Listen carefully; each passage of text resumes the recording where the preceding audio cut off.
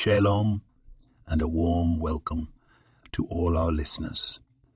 Today we delve into the wisdom of the Tanya to uncover insights that speak directly to our everyday lives.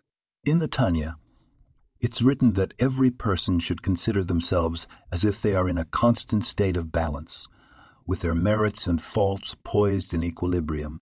Every action, word, or thought could be the tipping point that sways the scales for good or for bad, not only for the individual, but also for the entire world. This powerful concept teaches us the immense value of each moment and every choice. It encourages mindfulness and responsibility, reminding us that our seemingly small decisions can have a profound impact. Whether we choose to speak kindly, act generously, or simply refrain from negativity, each choice contributes to a cumulative force of goodness. In the hustle and bustle of daily life, it's easy to lose sight of the power we hold in our hands.